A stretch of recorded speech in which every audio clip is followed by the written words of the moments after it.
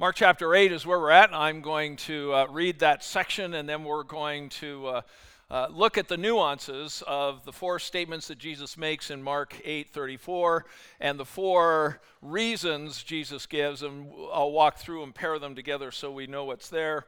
And I will want to talk about really four characteristics of this little phrase where Jesus says, "Take up your cross and then follow me." Mark 8:34 says this, and calling the crowd to him with his disciples, he said to them, "If anyone would come after me, let him deny himself, take up his cross, and follow me. For whoever would save his life will lose it. But whoever loses his life for my sake and the gospel's will save it. For what does it profit a man or a woman to gain the whole world and forfeit his soul? For what can a man give in return for his soul? For whoever is ashamed of me and of my words in this adulterous and sinful generation, of him will the Son of Man also be ashamed when he comes in the glory of the Father with his holy angels." Now, we've walked through this. If you're new with us this morning, we've been working through this particular statement and breaking it in pieces. This next slide shows you the framework that I've mentioned earlier, that there are four statements that Jesus makes if you want to follow him.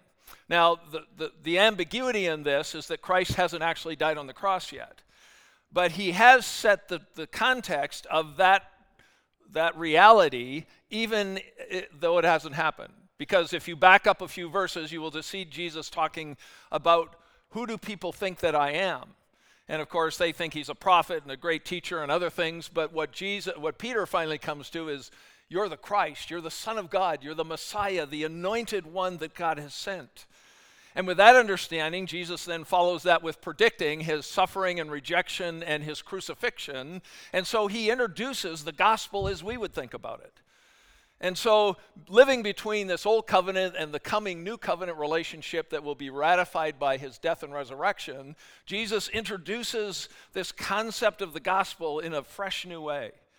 And yet, for these people, since he hasn't died, they're going to go, what does this actually look like in real life? And so Jesus walks through these verses and he explains to them that if you really want to understand what the gospel of the kingdom is, this gospel that I'm speaking about that in a sense is yet future, here's what it will look like in your life if you really understand who I am and willing to believe in my death and resurrection. Of course, even the disciples struggled with understanding the whole idea. They probably thought it was a metaphor for something else. But as he comes to this, he outlines what seems to be very severe requirements of what it really means to follow Jesus. The first one is, if you want to come after me, the reason that he follows it with is that if you want to save your life, you'll lose it. If you want to lose your life, then that's how you save it. And so following Jesus isn't just listening to another podcast. Among all the podcasts you would listen, Jesus is calling for this unilateral surrender so that you follow me. I become the center point of life.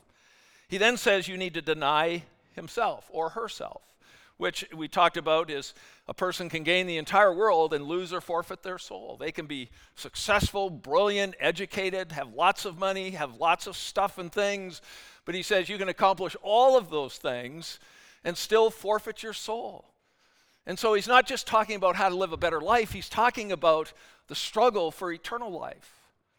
And then as we looked at last week, that was the frame, what we're going to look at this week is the idea of taking up your cross, which is a complement to denying self. In fact, I've suggested to you the idea of denying self is a lot like repentance. Taking up your cross really becomes the reconciliation that Christ does in their life. But he puts it in terms of their relationship with the physical Jesus standing right in front of them. And so then next week we'll deal with the idea of what does it mean to follow him, where the text talks about, if anyone is ashamed of me, then I'll be ashamed of them. And that has some sobering innuendos to it as we think about it. I will simply suggest to you that if you have a sense that you're a follower of Jesus, but you're unwilling to deny self, take up your cross, then the ashamed part will be much more brilliant and harsh because you really haven't understood what Jesus requires if you're going to follow him. So as we begin to look at this, there are interesting things that come into this conversation.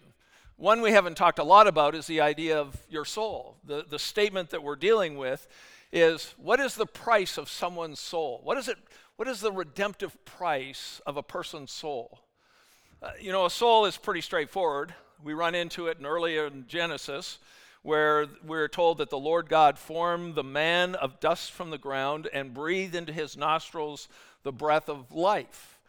And that word life is the Old Testament word nephesh, which literally means breath, which that's kind of the root core idea, is the idea of breath. So when Adam became a living being, he could breathe on his own. God breathed that sense of life into him. And of course, the same with Eve. The Old Testament idea has a lot of variety to it, but some of the basic meanings is to indicate a sense of desire. So if you go in the Psalms, it's my life cries out to you, or I desire you, and that word nephesh is used to describe that person's heart desire for seeking after him. It simply talks about a personal individual being. God created Adam and Eve, and they were individuals that came into existence. We do it differently than he did it. We have babies and grandbabies and that kind of stuff. Well, grandparents don't have grandbabies, but they inherit them anyway. You get what I'm talking about. And it gives us the ability to be self-aware. So the idea in all of this is that God, that whole sense of that principle of life is embedded in the image of God that's created in every single human being, which is another reason that the word racism to me is, I don't like that term. It sort of infers there's different kinds of races of human beings. I think there is only one race of human beings that started with Adam and Eve. We have lots of different ethnic groups, but everyone has the same value and deserves the same respect regardless of where they're born or anything else, because they're created in the image of God. And that's, if we figured that out a long time ago, it's potentially possible we wouldn't have some of the massive conflict that we have in our culture now. But knowing good old sinful human beings, we can take anything and mess it up. And so there's always that potential. And then it talks about an emotional state. 1 Kings 17, we run into this term where the prophet stretches himself upon a child 3 times and cries out to the Lord. He says, "Oh Lord my God, let the child's life come into him after he had died." That was the plea. And the Lord listened to the voice of Elijah, and the life of the child came into him again.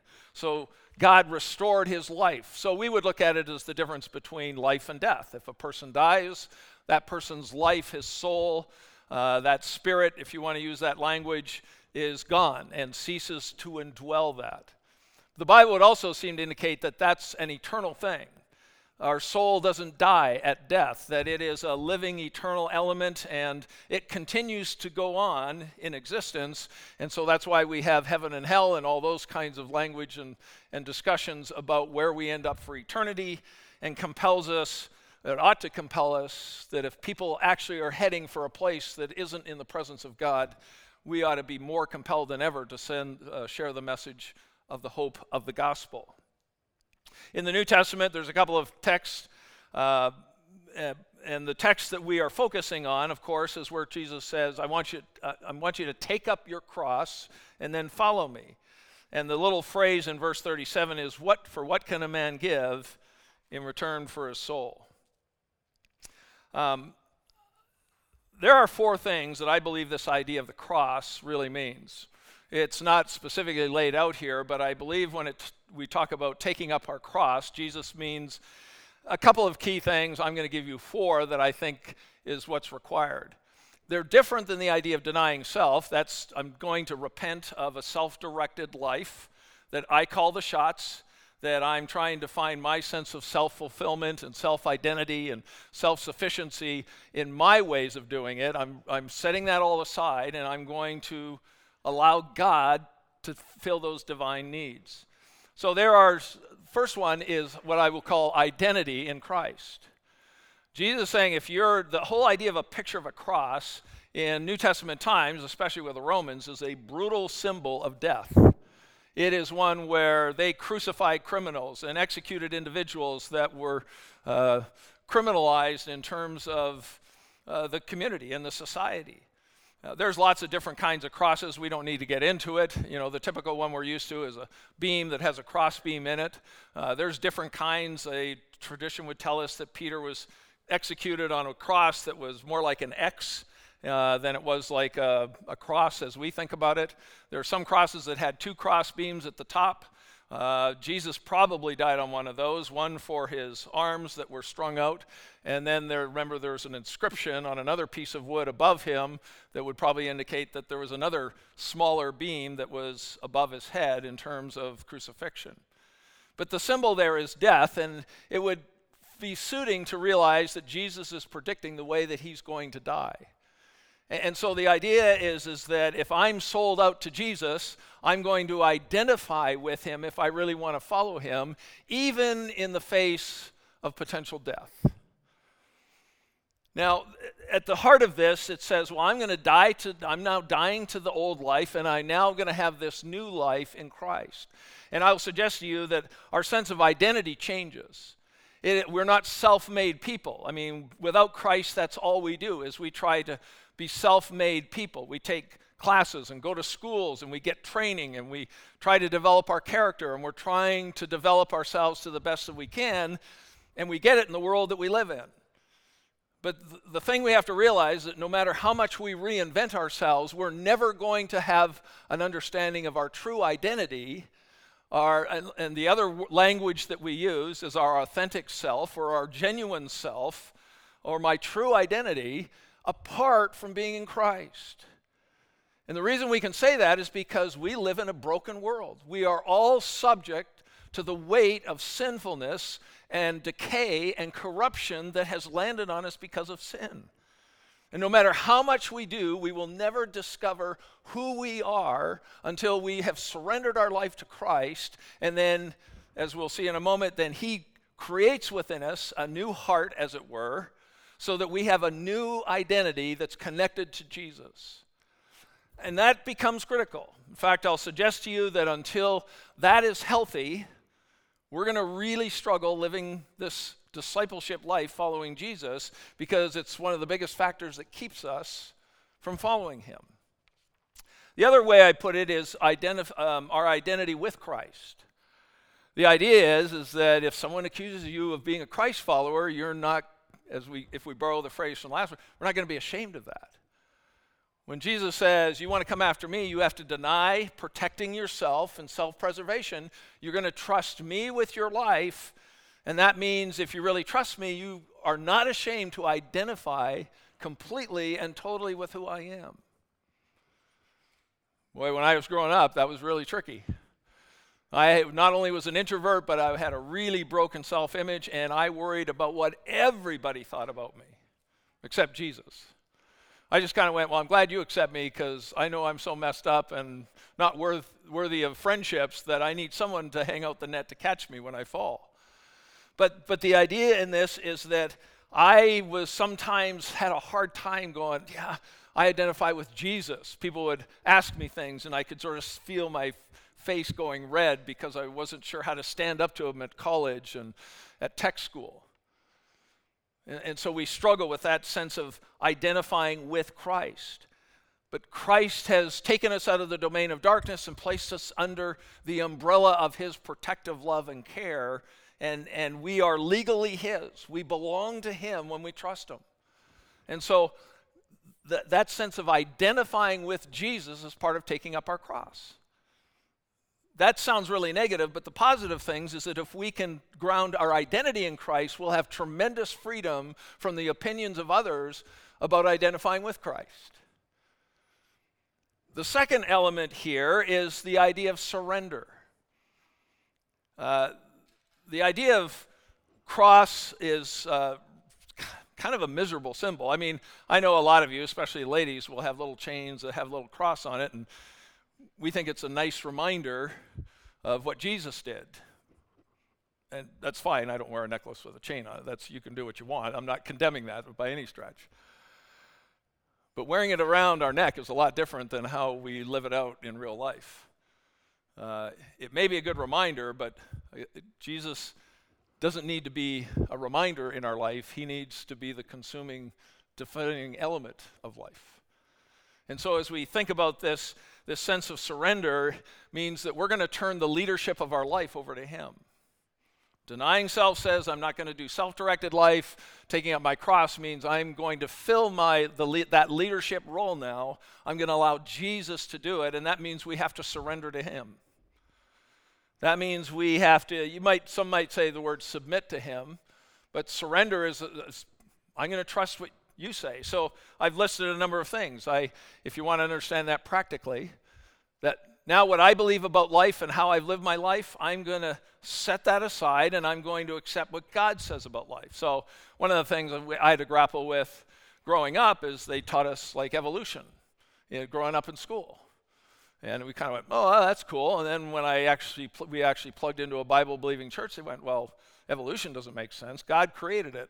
And all of a sudden now I had to revise my entire belief system, as awkward as that was, as young as I was, to go, oh, wait a minute. This Bible tells me that God's responsible. It isn't an accident. So I had to change my beliefs. Now that's, for me, relatively easy as I think about it now. But God also wants you to change your values.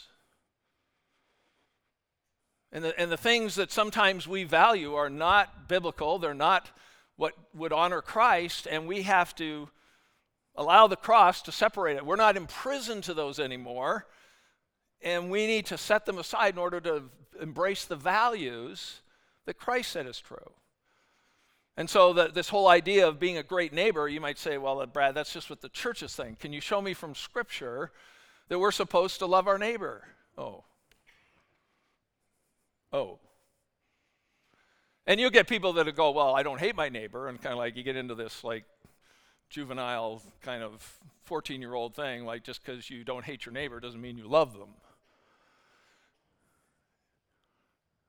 Yeah, I don't hate them. That's because I never see them and I never talk to them, so I don't have any basis to hate them. And of course, that also proves that you're not loving them. Because love isn't the absence of conflict or animosity. Love is what Christ did. He emptied himself, came from heaven, and he sought us out. He came to seek and to save that which is lost. But often the biggest hindrance for us surrendering to Christ and following him that way is that our identity is still all got a lot of toxic stuff in it, and I'm more ashamed of who I am, and I struggle with who I am, much less following Jesus into the world to care about others. I can't get this together yet. Which, if you want to know what that's about, we're going to talk about that next week. So we can fix that next week if you want. But that becomes the process. We should be developing a new set of priorities in life. And it doesn't really matter whether I'm feeling it or not. It's like if God says this is a priority, like you need to spend time in my word, and you're going like, I'm busy, I just don't feel it. Hopefully the Spirit of God says, well, I get that. I know you're busy, but the world's not going to fall apart if you spend time with me. You have a choice. He's not going to make you do it. And I have to go, well, I'm not feeling it, but in this new world that I'm living in with Jesus, if he says it's important, I'm going to choose by faith to do it, even if I'm not feeling it. Why? Well, I'd actually be a hypocrite if I didn't, if I say I follow Jesus and I'm not concerned or value the things that he says I should value. And so there's a number of other things there. We try to operate by a new set of principles and behaviors and habits. That becomes the idea of the cross, is that God sets us free from the flesh and being dominated by it and having, in a sense, no choice. I'm just going to work on the instincts of my flesh. Now I'm going to embrace what the Spirit of God puts on my heart. And if you want to get that, you just read through Galatians and you see the war that people go through between the flesh and the spirit. And they battle against one another so that we don't always do the things that we know we should. But the freedom that the scriptures talk about if we live by the Spirit of God is absolutely miraculous. And the frustration and the wearisome and the tediousness of giving into the flesh and allowing that to continue to shape our lives will suck the life. The nephesh, suck the life out of you, because it will do nothing but create more toxicity and harm. And it'll rob you of your desire for living for Jesus as opposed to having this passion for him. So the first one is identity. The second one is surrender. The third one is humility. They may sound a lot the same, but the idea of humility is the disposition of valuing or assessing oneself appropriately. Now, this is clearly tied to the idea of identity. But as you know, I've spent a lot of my life trying to learn how to embrace how God looks at me rather than keep believing the lies that I felt about myself. And even as recently as this last month, there's some things that I dealt with from my past, even in relationship to my mom, that all of a sudden I've found a new freedom in terms of how I'm living, because I would have never connected the two, but all of a sudden God's freed up my heart from certain things that used to irritate me. Doesn't mean I don't still get irritated, let me assure you, but I'm moving further away from self-condemnation to seeing myself the way God does.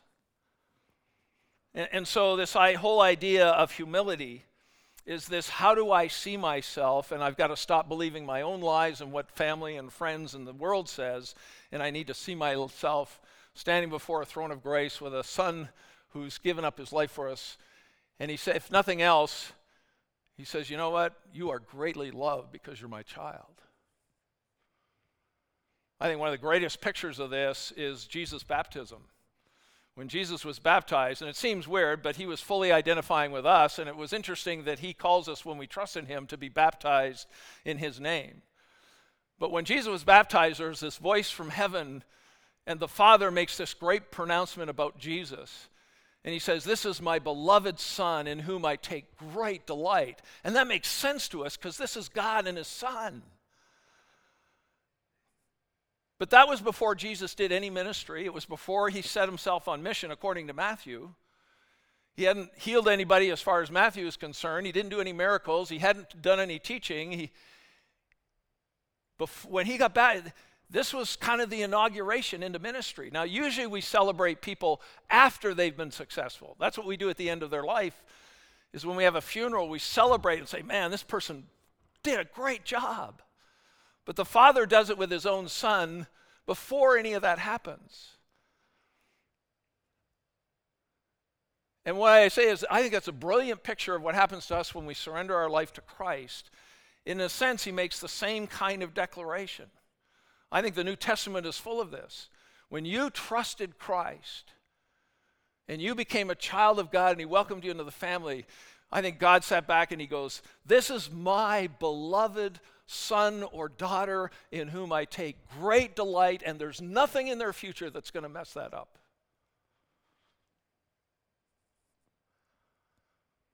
Before you have a chance to exercise your gifts, get connected to a church, before you take communion, before you discover your spiritual gifts, before you serve in a program, before you mess up your first evangelism share time, you are still and always be the delight of the Father's heart.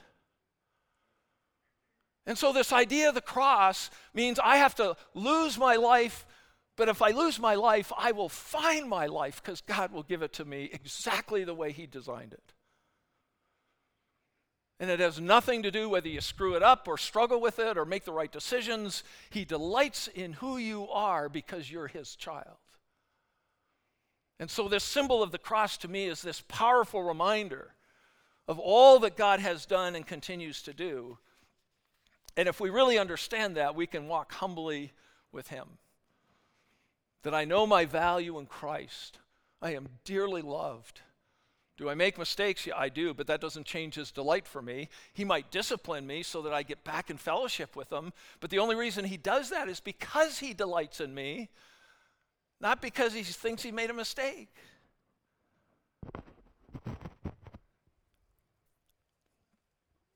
Andrew Murray said this: humility is perfect quietness of heart. It is to expect nothing, to wonder at nothing that is done to me, to feel nothing done against me. It is to be at rest when nobody praises me and when I am blamed or despised. It is to have blessed home in the Lord, where I can go in and shut the door and kneel to my Father in secret, and I am at peace as in the deep sea of calmness, when all around me and above is trouble. See, if we really understand this sense of wanting to follow Jesus and denying self and taking up our cross, we have the possibility to step into this kind of life.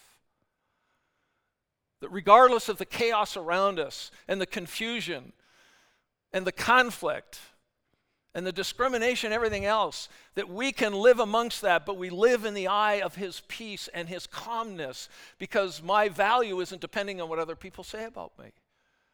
My level of significance isn't whether I conquer the world or I'm always successful. Is that I learn to delight in him as much as he delights in me, and no matter what we face in life, we can live in peace and harmony and fellowship and unity with our Creator.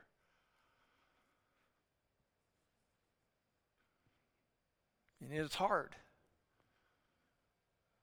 Because half my week we're stressing about whether we're raising our kids right.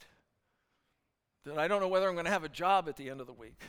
I'm trying to figure out my finances, and I feel like I'm getting overwhelmed by it. And I'm at odds with my spouse because we had this fight the other day, and I'm so annoyed at her that I'm not sure I want to talk to her.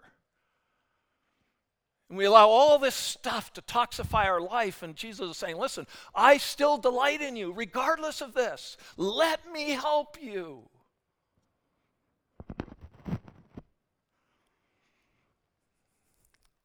And yet sometimes the reason we don't feel or sense or experience the help of our Savior is because we're not denying self. We still want to control the marbles. We still want to control the people around us. We still want to control the outcomes. We're not denying self on a daily basis. We haven't really surrendered our life to Christ, so we don't trust him that the fingerprints on our life where he leads and guides us is, we don't like it. So I'm going to take over and I want to control this because I don't like where you're leading me.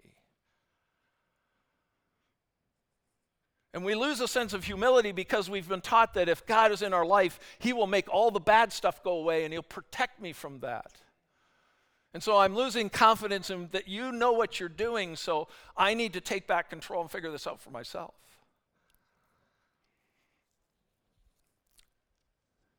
Because the fourth thing here is to simply faithfully follow Jesus. And to me, this is where God's love really compels us to love. If I want to follow Jesus, but I'm not willing to deny self, and I haven't taken up my cross, then it's really hard for the love of Christ to compel me because there's stuff that's in the way of that. I might say I love my neighbor, but I never take the initiative to step there because I'm still struggling with my identity and what they might think because I'm sticking my nose in their business. I don't know how to do it because I fear the opinion of people more than Jesus. But it's being motivated not by a creedal list of legalistic rules and regulations. It's a motivation by the love of Christ and a desire to honor him. And I want you to notice that this is not the idea of saying, okay, now that I'm a Christian, in order to prove that God's investment in saving me was worth it, I've got to do great things for God. I've got to do something that's going to change a bunch of people's lives.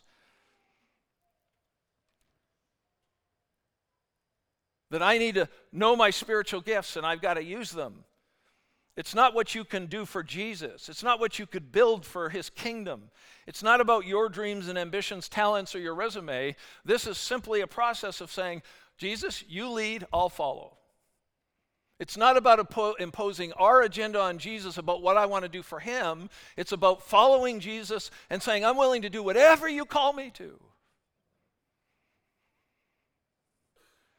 Because I'm convinced sometimes we want to tell Jesus what we want to do because we're terrified of what he will have us do. I can control this because it fits my gifts and abilities and talents.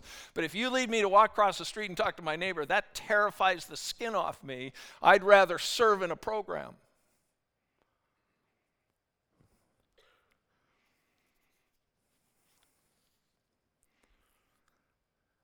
What is at stake is our soul. See, all that these statements are saying is this isn't how to be a better Christian per se. You notice he doesn't say, if you don't do all this, then your ministry is going to be ineffective.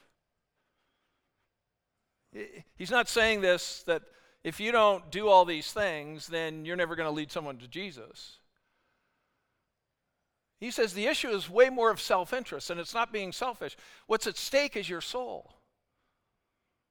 If you and I and people in our families and our neighbors and our workplace aren't properly related to God through Jesus Christ, their soul's in jeopardy.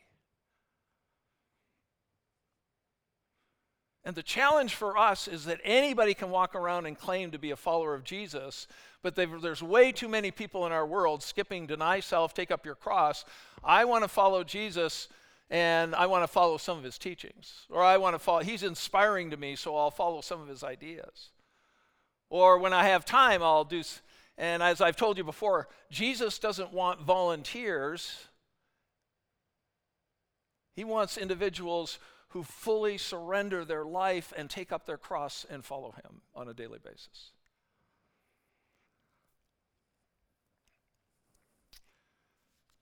Let me finish. I'm sure most of you have heard of an individual called Lindsay Heyman. He's a British gentleman who back, 1987, decided that because of his faith in Jesus, he wanted to communicate that to a lost world.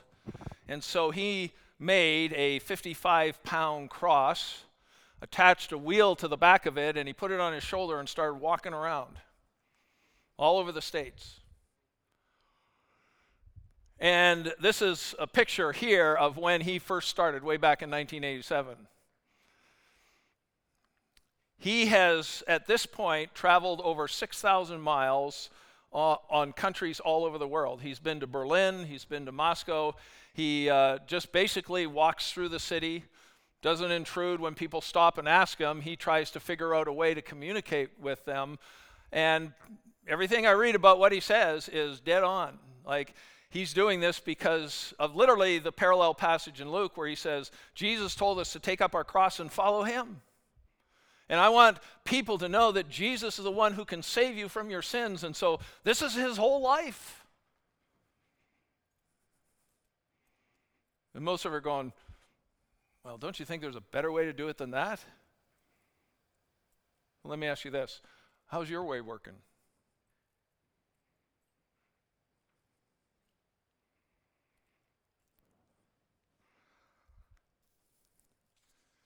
See, the next picture shows how old he is now.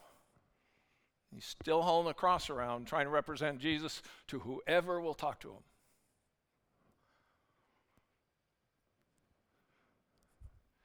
And you know, I remember when he first started doing this, the comments from a lot of Christians is, this is really a silly way to spend your life. Yep. From a human perspective, it's a totally silly way to spend your life. What's more tragic is people who claim to know Jesus and they spend their whole life carrying around possessions and money and ambitions and success and power and reputation. Because we put those on our backpack and we carry them around all day long trying to build our own little kingdoms. And there isn't anybody in the world that we know that we're a cross bearer for Jesus. Because we're too distracted with our stuff.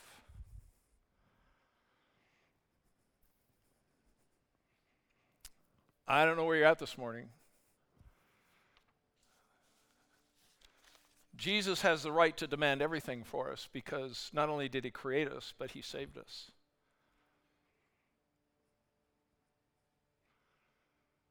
But I want you to remember, no matter if you're sitting there going like, well, I haven't done as good a job of this as I should. I want you to remember that no matter whether you think you've done this well or terrible, because God has reconciled you to himself, he will always delight and take pleasure in who you are because you're his child. Your failure at success at this, to some degree, doesn't change the reality of his delight and his pleasure that you are greatly loved and he delights in you. Now, I know it's hard for us to separate, but it's the reason he delights for us that his Spirit may come to your heart this morning and say, hey, listen, and I'll put it in my lingo, not his. Would it be okay if we kind of get realigned so that when you wake up in the mornings that you're willing to deny self, take up your cross, and represent Jesus wherever you go today? That you're willing to carry the cross and the presence of Jesus so that when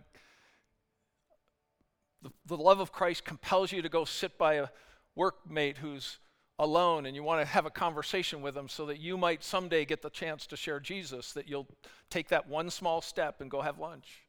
Or you walk across to the neighbor and help them shovel snow in the winter. That you might invite someone to an activity that might be a bonfire. See, the issue isn't what do we do for Jesus, it's what is it Jesus calling us to do? Because he delights in you, that's not going to change. We can take the greatest risks in the world because we know he's never going to stop delighting in us. But it's not about what we do for him. What he's going to say is, if you want to follow me, deny self, take up your cross, and all I want you to do is follow me. That's all you have to worry about is following me. You willing to do that this morning? You know, some of you, it might be an issue that maybe you realize you've never trusted Christ. And it begins with believing in who God is and surrendering to him through faith in Jesus for the forgiveness of sins, so that his greatest delight is that you've come home to be a child of God. And to know that his greatest delight is that relationship. And today becomes the first day of the rest of your life to follow Jesus. Father, we ask that you will continue to help us understand that as harsh as the demands that Jesus makes and what it means to follow him is built on the gospel of Jesus Christ, of who he is and his death and resurrection.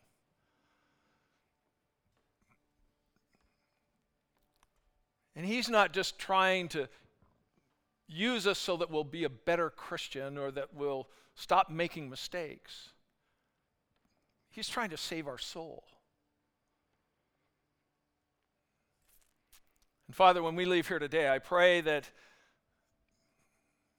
in a sense, quite literally and metaphorically, that we're going to take up our cross and we're going to follow Jesus. We're going to give him our full attention in how he wants us to set our values and priorities.